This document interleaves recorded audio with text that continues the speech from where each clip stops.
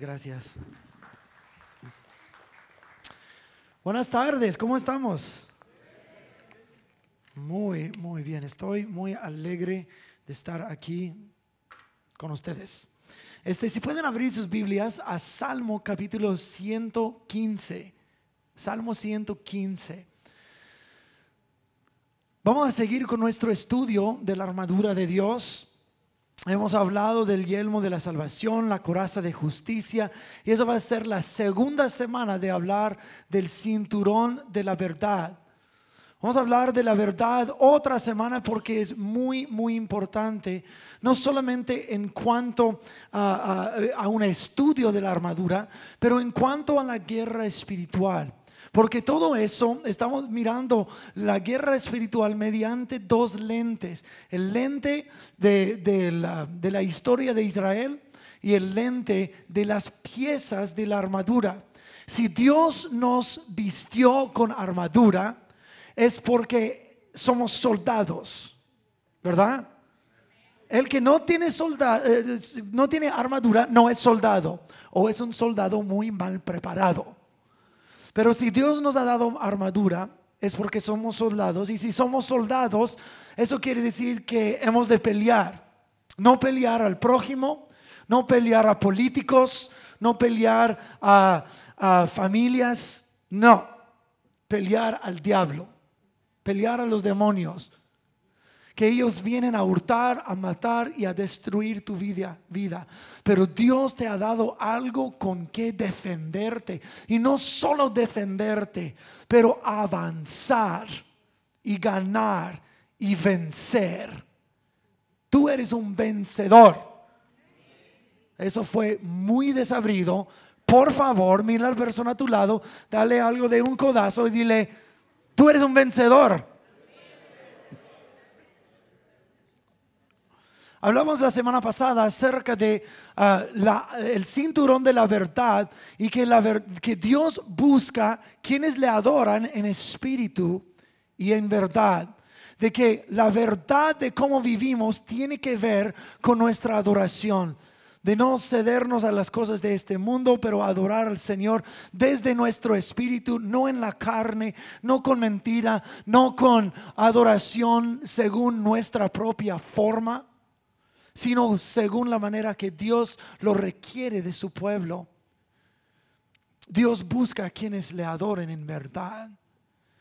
Y si te lo perdiste la semana pasada, ahí está en el internet y ahí lo puedes escuchar. Pero quiero hablar otra semana del cinturón de la verdad, porque la verdad tiene que ver mucho con lo que hablamos, ¿verdad? No te eches mentiras, ¿okay? Mira a la otra persona, dile: no te eches mentiras. Si has hecho mentiras, arrepiéntete, Dios te va a perdonar. Deja de hacerlo, porque eso te perjudica a ti, eso te expone a ti. Hablamos la semana pasada de que el cinturón es mucho más grande y grueso que el cinturón que uno lleva puesto, y guarda esta parte de tu ser, y es el lugar donde se conecta con la coraza de la justicia. Sin el cinturón, la coraza no es igual de bien sujetada. También sobre el cinturón es donde cuelga la espada del Espíritu, y la espada del Espíritu es la palabra de Dios.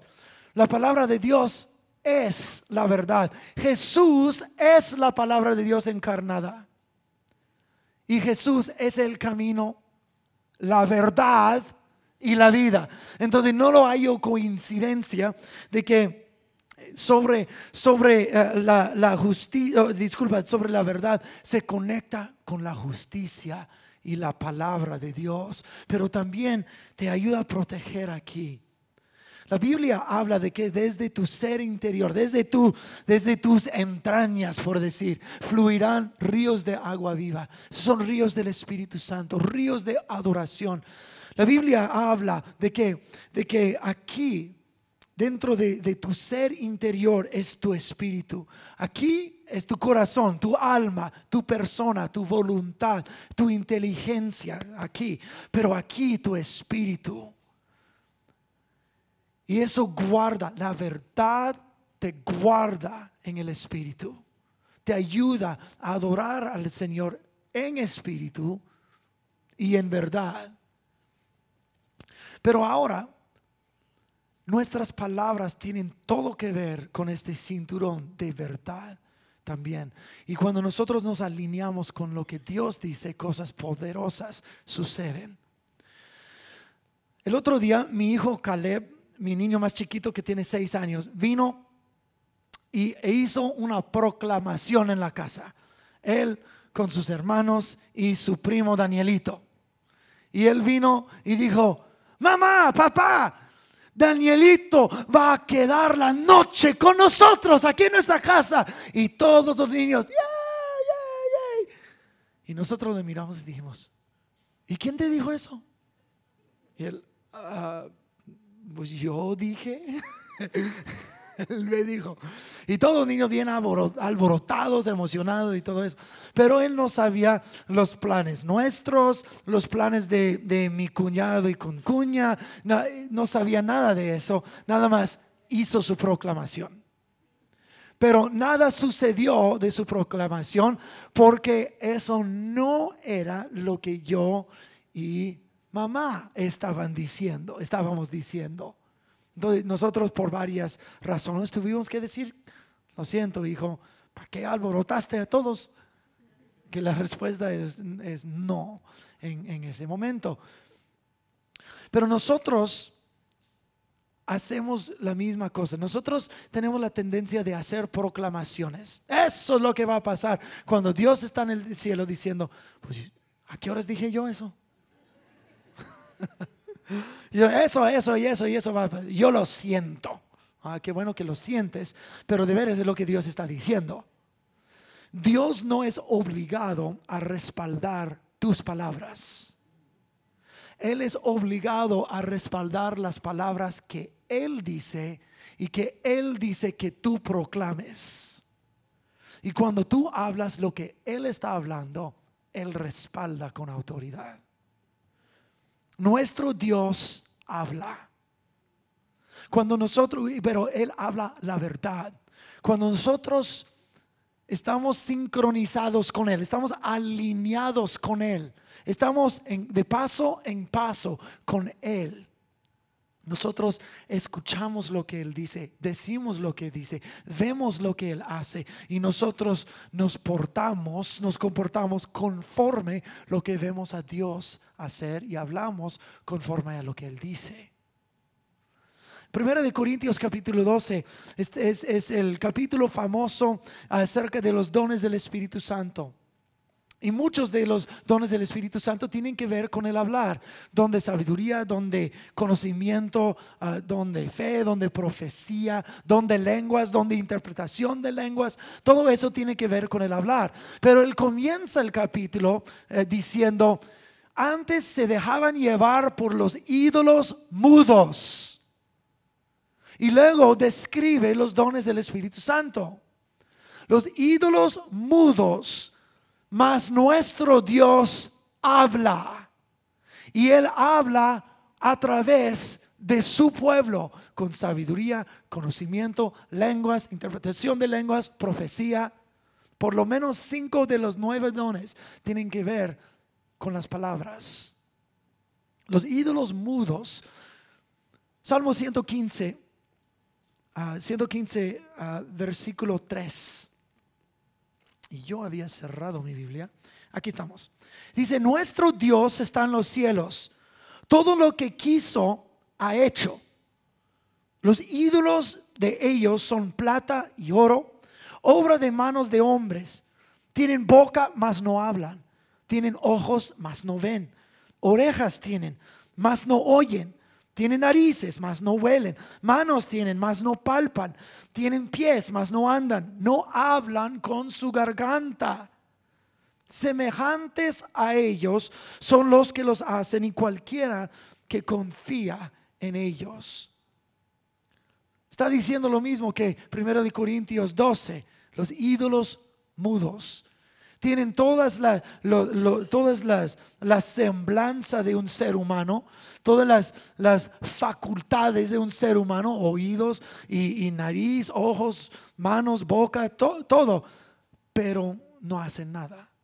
Tienen boca y garganta y no hablan. Ojos pero no miran. Oídos pero no escuchan. Manos pero no hacen nada.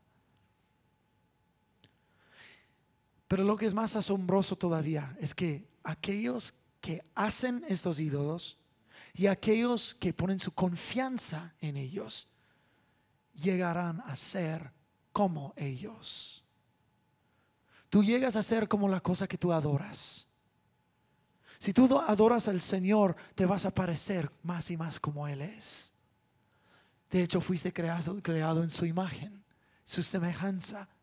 Y le adoras y comienzas a poder ver con sus ojos, hablar sus palabras, escuchar las palabras que Él dice. Pero si tú te alejas y comienzas a adorar otras cosas, te dejas llevar por las cosas de este mundo, te dejas llevar por las mentiras de Satanás, esas cosas no están en línea con quien Dios es. Teniendo ojos no verás con claridad. Teniendo oídos no escucharás la verdad.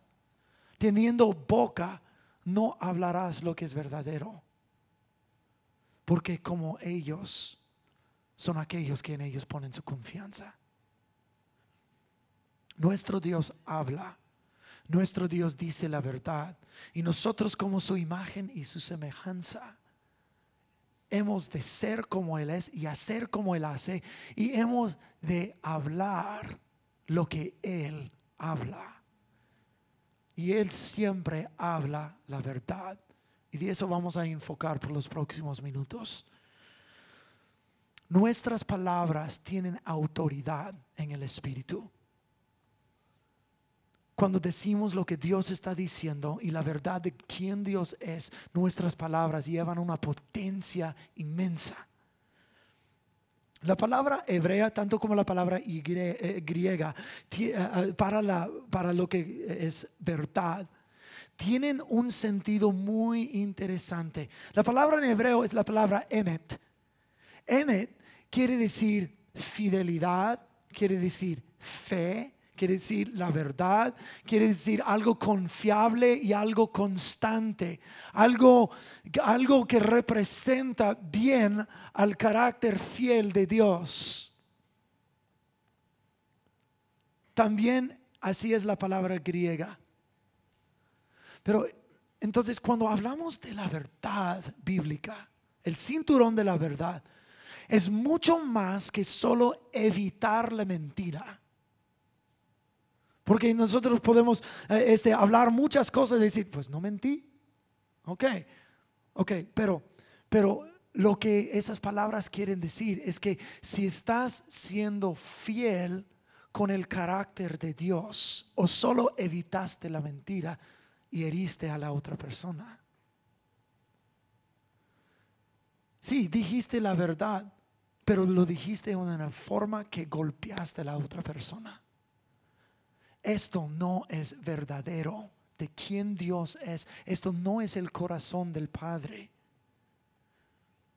Es más que evitar la mentira, sino que cada palabra que sale de nuestras bocas pueda reflejar el corazón del Padre, la rectitud del Padre.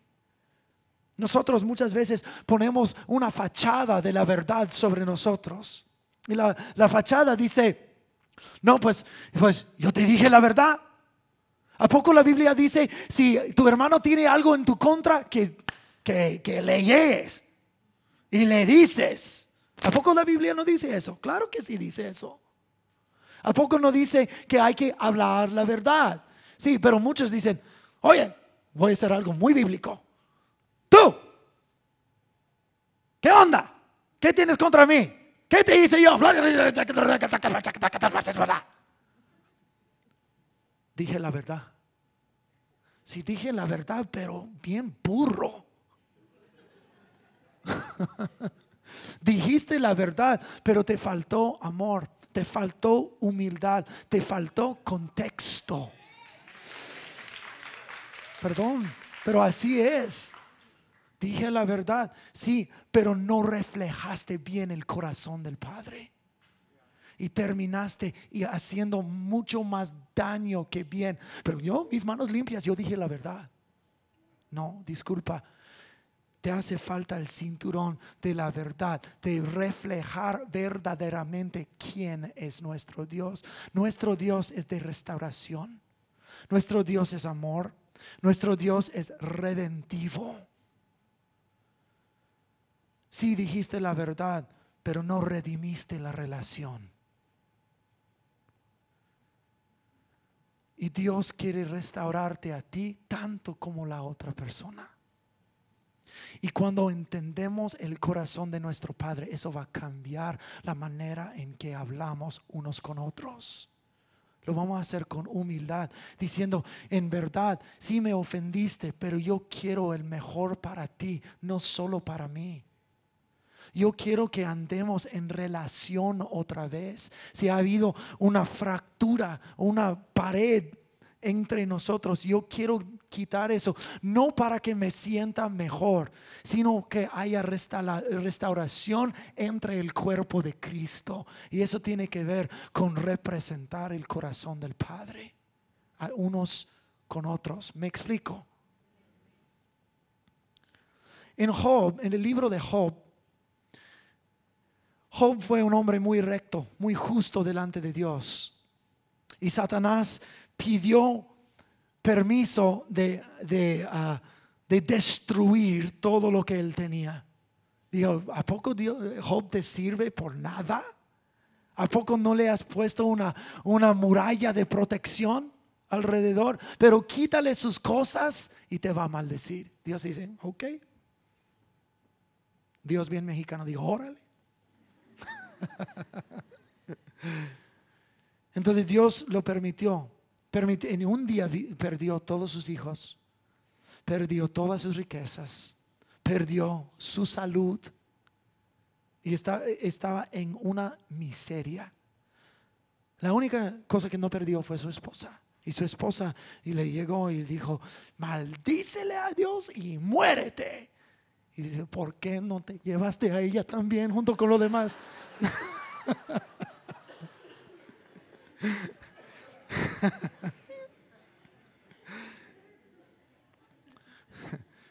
Pero 3 amigos llegaron a donde Job para dar luto con él en toda su miseria, para llorar con él, con toda su pérdida. Este hombre miseria estaba viviendo.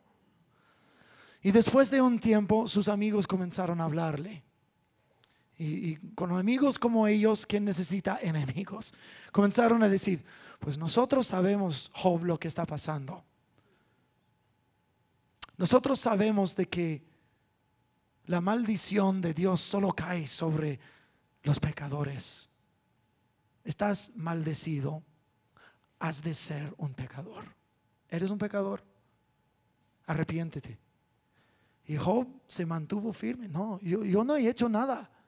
Yo no he maldecido a Dios, yo no he vivido injustamente, yo he hecho lo correcto delante de Dios. Digo, yo no sé por qué eso me está pasando, pero yo no he hecho nada. No, nosotros sabemos, nuestra teología está bien empaquetada. Nosotros sabemos cómo las cosas suceden. Entonces, tú pecaste, por eso te cae la maldición. Y yo he escuchado a gente decir, no estoy acusando a nadie aquí, pero yo he escuchado en otros lugares gente decir: tu mamá falleció porque no tuviste suficiente fe. Si alguien aquí se atreve a decir eso, ven, yo te voy a dar uno de estos. Pero en esencia eso es lo que le estaban diciendo a Job. Perdiste tus hijos y tu riqueza y tu salud y todo eso porque eres un pecador. Más vale que te arrepientas. Y al final, en Job capítulo 42 capítulos, y esos amigos están con él por casi 40 capítulos. Con 40 capítulos le están dando y dando, aumentando la miseria de este desdichado. Pobrecito. Y al final Dios habla y Dios pone todo en orden y Dios vindica a Job. Y dice así en versículo 7, dice: y aconteció que después que habló Jehová estas palabras a Job, Jehová dijo a Elifaz temanita, uno de los amigos: mi ira se encendió contra ti y tus dos compañeros, porque no habéis hablado de mí lo recto. Ustedes no dijeron lo que es verdad de mí. No, pues, ¿cómo no? Ellos tenían su teología bien empaquetada. Nosotros sabemos cómo funcionan las cosas. Y nosotros estamos tan seguros de que nosotros vemos algo suceder y en vez de una conversación, nosotros brincamos a una confrontación. Y comenzamos un pleito y luego hay división y la persona se va a otro lado y dice: no, pues yo soy incorrecto, yo soy correcto, yo tengo la razón. ¿Por qué? Porque tú dices, tú piensas, ¿estás seguro de eso? Como esos amigos de Job estaban tan seguros que Dios funciona así, así y así. Entonces tú has de ser un así, así y así. Y Dios al final dice: ustedes no hablaron lo recto de quién soy yo. Ustedes erraron, pensando muy bien de sí mismo, muy bien de su teología, pero eso no soy yo.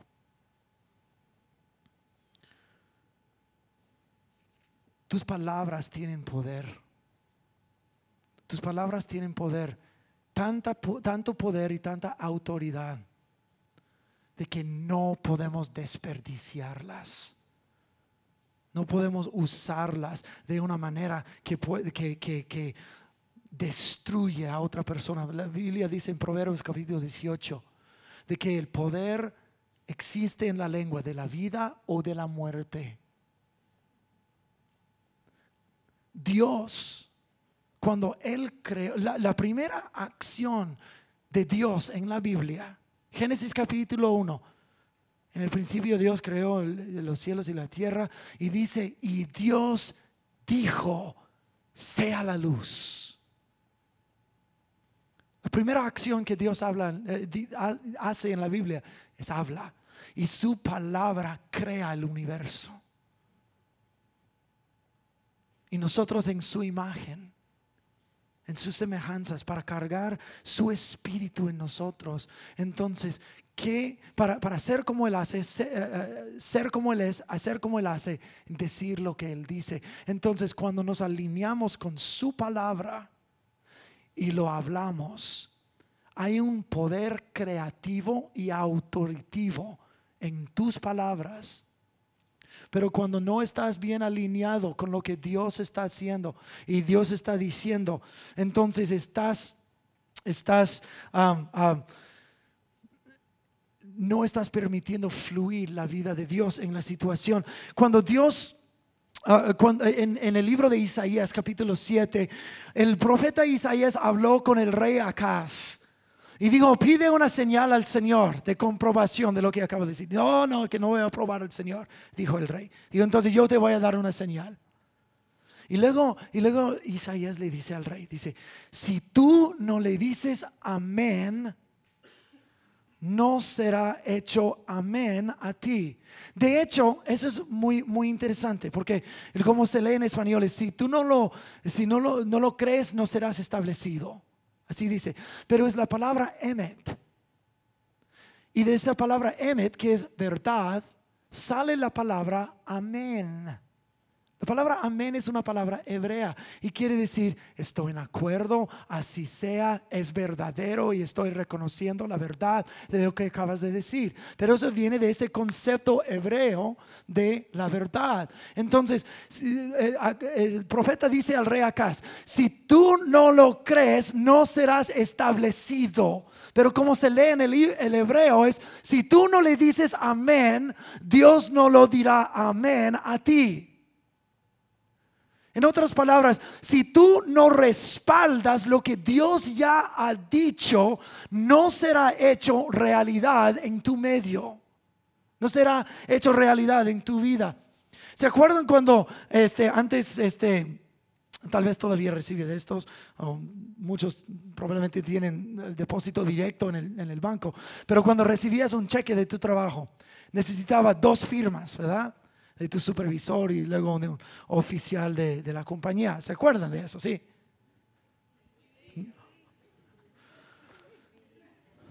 Ok, no vamos a usar esa ilustración entonces, porque no saben. Sí saben lo que estoy hablando, por favor. Háganme así o algo. Gracias.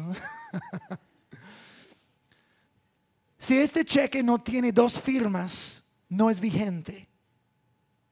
Necesitas 2 firmas, tu nombre, ahora lo puedes ir a depositar. Pero cuando Isaías dijo esto al rey Acaz, es como un cheque que necesita 2 firmas. Si tú no le dices amén, Dios no lo puede hacer verdadero en tu vida. No lo puede soltar hacia ti. En otras palabras, es como Dios está diciendo a ti, el poder de tus palabras, de que yo tengo cosas en el cielo que yo quiero hacer realidad aquí en la tierra. Yo tengo provisión para tu vida. Yo tengo sanidad para tu vida. Tengo redención para tu familia. Y yo tengo un cheque con tu nombre y mi firma. Solo estoy esperando la segunda firma y es la tuya. Tu firma. Firma con tu afirmación. Afirma lo que yo estoy haciendo. Afirma lo que yo estoy diciendo. Pero nosotros muchas veces rehusamos firmar ese cheque. Por nuestras palabras nosotros declaramos lo contrario. Decimos, ay, que este concuño bien burro, me cae mal, ojalá que un autobús lo atropelle. O mi familia, no hay esperanza para ella. No hay esperanza para mi sobrino. No, que esto y otro. Hasta tengo un amigo que había participado con otras iglesias y un día me contó de que estaba pasando por un tiempo muy difícil. Y la gente le decía, mira, si no sales de eso, tu familia te va a dejar. Y hasta otros decían, nunca vas a salir de eso. Esa gente de la iglesia, eso no es el corazón del Padre. El Padre es sanidad, restauración. Y en vez de firmar el cheque celestial, que Dios ya tiene su nombre allí, para hacerlo realidad y vigente en nuestro medio, podemos firmar este cheque por decir, hey, yo sé que es un tiempo difícil, pero estoy contigo, estoy orando por ti. Yo creo que Dios es suficiente para ti. Vamos a trabajar juntos hasta que veamos victoria. Eso es afirmar con tus palabras lo que Dios quiere hacer, en vez de decir, no, que tu familia te va a dejar y eso y otro. No.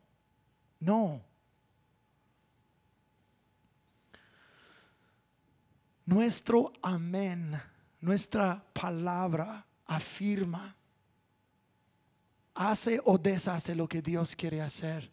Y tú tienes el poder y la autoridad en tus palabras de hacer eso. Jesús mismo dijo, cuando oren así: Padre nuestro que estás en el cielo, santificado sea tu nombre, venga tu reino, hágase tu voluntad aquí como ya es allá.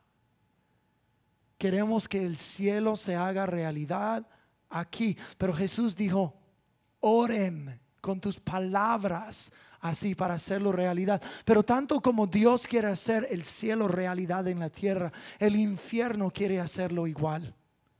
El infierno quiere hacerse realidad en tu medio, por medio de maldición y palabras hirientes. Sigues diciendo lo contrario de lo que Dios dice. Y cuando hay contiendas en la familia, no usas tus palabras para aliviar, para traer sanidad y redención, sino que no, que es que tú, y luego tú, y luego tú, y luego tú, echando culpa. Y cuando uno echa culpa, ¿a qué situación eso ha ayudado? ¿Cuántas veces eso te ha ayudado? Ya, nadie tiene su mano en alto. porque eso no ayuda. Son palabras hirientes, palabras severas, palabras de acusación, palabras de maldiciones. Pero tú, eso no ayuda. Estás alineándote con todo lo opuesto de lo que Dios quiere hacer. Proverbios dice, una palabra suave aplaca la ira. Dios es bondadoso. Dios es cariñoso, es redentivo. Nuestras palabras tienen un poder tremenda, porque nuestras palabras realizan realidades espirituales. Éxodo capítulo 23, versículo 13. Moisés habla al pueblo y dice así: presta mucha atención a todas mis instrucciones. No invoques el nombre de ningún otro Dios, ni siquiera menciones sus nombres. Porque cuando nosotros invocamos, cuando decimos algo, estamos dando lugar, estamos abriendo puertas, estamos haciendo una invitación. Y dice, ni siquiera sus nombres mencionan, porque no quieres que un día por tu invitación vengan y habiten contigo. Déjame darte un ejemplo de mi vida personal. Antes de que Teresa y yo nos casáramos, que en febrero vamos a cumplir ya 14 años, pero antes de casarnos, nosotros hicimos un pacto juntos de que las palabras divorcio o separación no tienen lugar en nuestro vocabulario. Escúchenme bien, ni siquiera en broma. Ni siquiera en broma. Así que, hey, si tú haces eso, nos vamos a divorciar. Hey. Hablas estas palabras, estás plantando una semilla que va a germinar y eventualmente dar fruto. Hablar estas palabras, estás estremeciendo el fundamento de tu vida con esta persona. Estás sembrando duda, estás sembrando inseguridad, estás sembrando el nombre de algo que va a destruir. Dicen en Éxodo 23, ni siquiera menciones sus nombres. En nuestro matrimonio jamás hemos dicho esa palabra. Nunca. No es opción para nosotros, porque no vamos a ceder lugar, porque la palabra planta semillas y esas semillas no voy a plantar en mi matrimonio.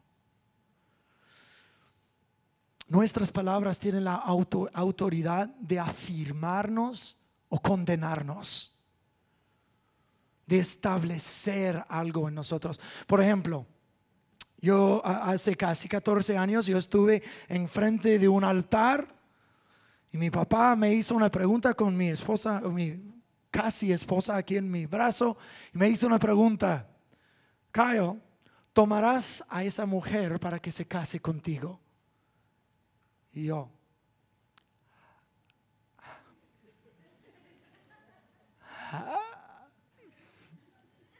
pues ¿qué pasa si yo no hice? Yo dije sí rápido, ¿ok?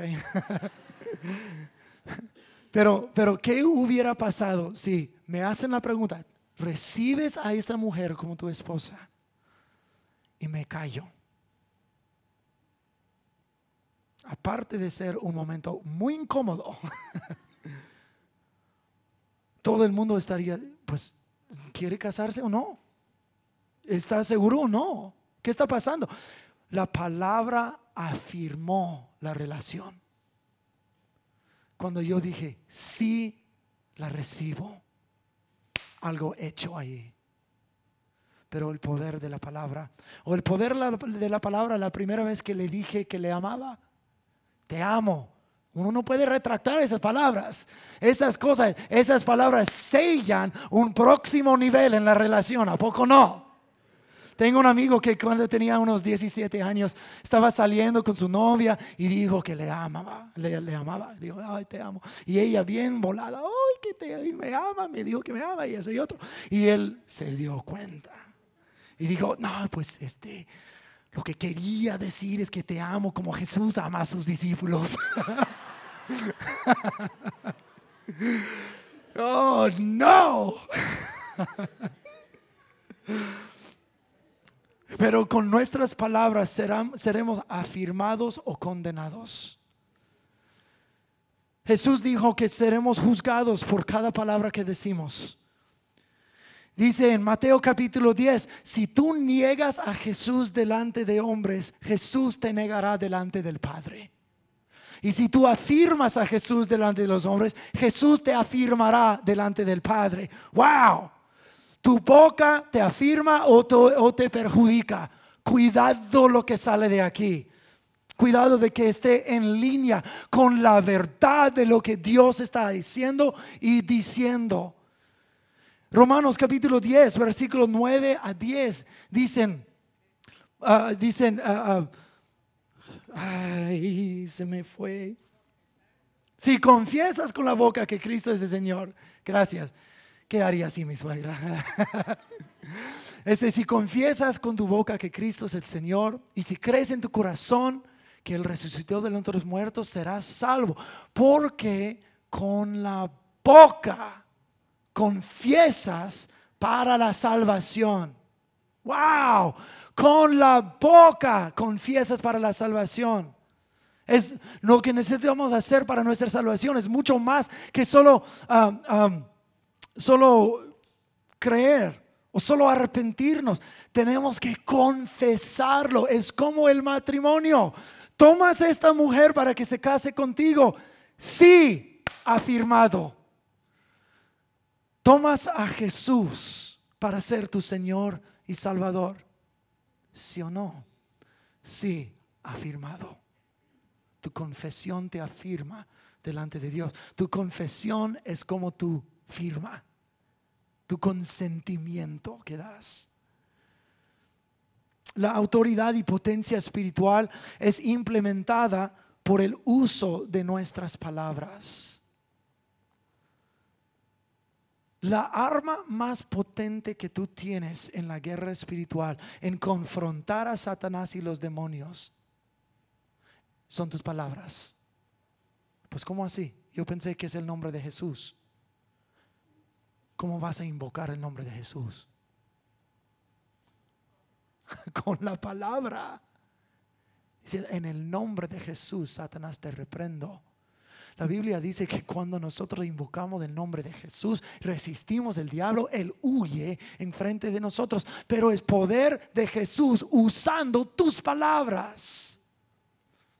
Pero cuando nosotros usamos para nuestras palabras para cosas ignobles, cosas feas y sucias, y luego volteamos y queremos alabar a Dios y usar la autoridad de nuestras palabras. El libro de Santiago dice, eso es un pozo que tiene agua dulce tanto como agua salada. Digo, eso no. Usa tus palabras solamente para lo que es verdadero del carácter de Dios en cualquier momento, cualquier situación. Nosotros tenemos el poder en el Espíritu para atar y desatar la bendición y atar demonios. Tú puedes atar demonios. Tu espíritu de divorcio te ato en el nombre de Jesús. Pero ¿cómo lo haces? No puedes atar y desatar algo físico. Lo haces verbalmente a voz. ¿Cómo oras e intercedes? A voz. ¿Cómo le adoras y cantas al Señor? A voz. ¿Cómo nosotros clamamos al nombre del Señor? A voz. Y todas esas cosas producen un impacto en el espíritu, pero son tus palabras. Nosotros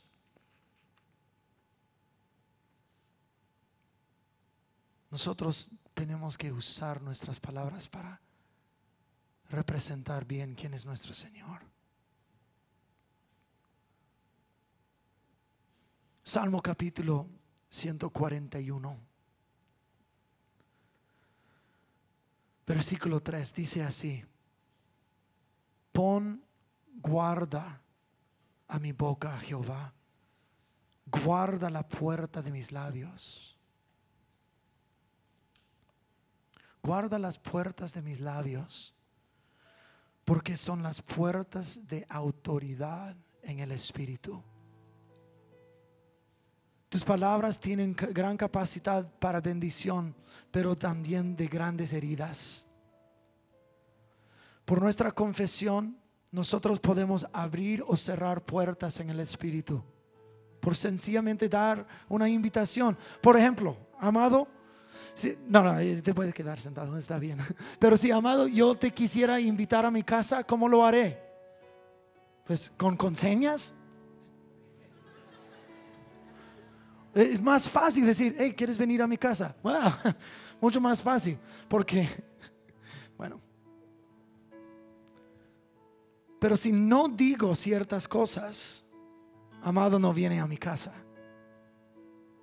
Es lo mismo en el Espíritu. Con el ejemplo del divorcio que yo usé, por decir, tal vez nos debemos divorciar. Estás abriendo la puerta para que el divorcio entre a tu casa. Y el divorcio es el nombre de un espíritu que quiere interrumpir y deshacer y romper familias. Y si tú estás en medio de uno, o estás pensando, no pelees con tu cónyuge. Comienza a desatar bendición, atar el divorcio en el nombre de Jesús. Échalo fuera en el nombre de Jesús. Y comienza a pelear, no a tu cónyuge, pero pelear a favor de tu matrimonio. Si tienen hijos que están extraviados, haz lo mismo. Lo que tú nombras a la situación, así será. Burro, tonto, inútil. Te estás colocando esos nombres y esas semillas en su alma. Estás abriendo la puerta para esas cosas le engañen y le mienten por toda su vida. Pon una guarda, Señor, sobre las puertas de mi boca, para usar mi boca para sanar, amar, decir la verdad en todo. Voy a pedir que nos pongamos de pie, por favor.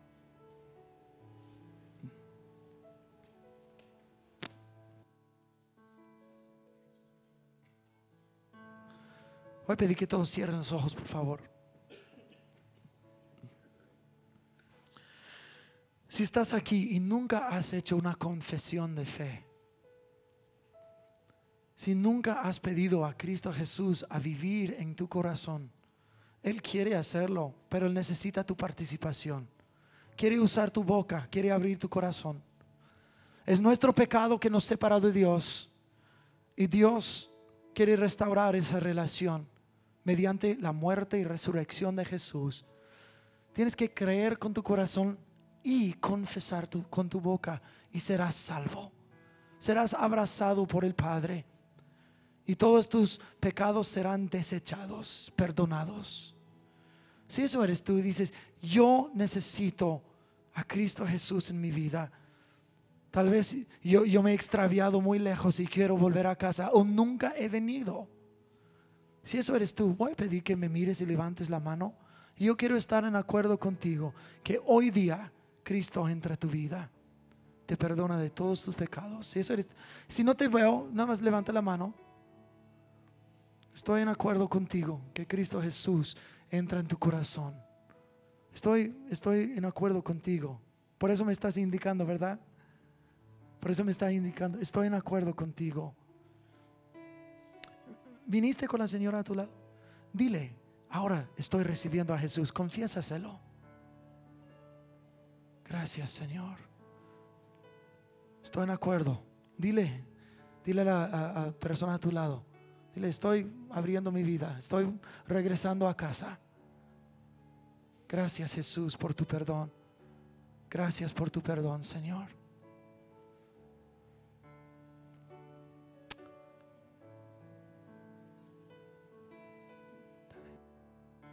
Jesús, mi fiel amigo.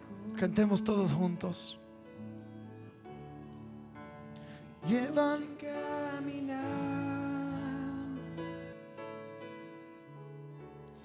y quédate conmigo, no voy a volver atrás,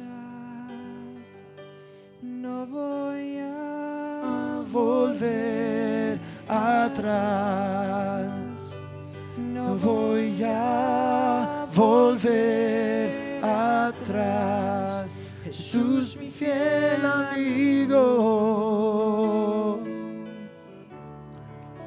mi dulce caminar,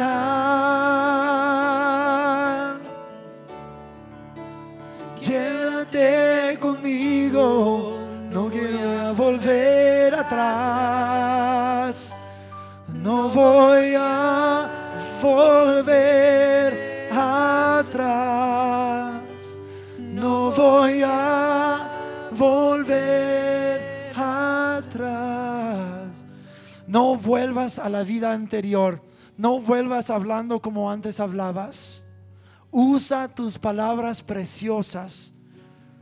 Jeremías capítulo 15 dice: si amas a lo que es verdadero y desechas lo que es vil, Dios dice: serás mi portavoz, llevarás mi misma autoridad. Guarda tu boca para lo que es verdadero de nuestro Dios. Amén. Amén. Que el Señor los bendiga. Los amo mucho y eso es verdadero. Los que van a hacerse miembros en la reunión después, está con los jóvenes en como 25 minutos. Entonces nos vemos allá. Que el Señor los bendiga. Hasta luego.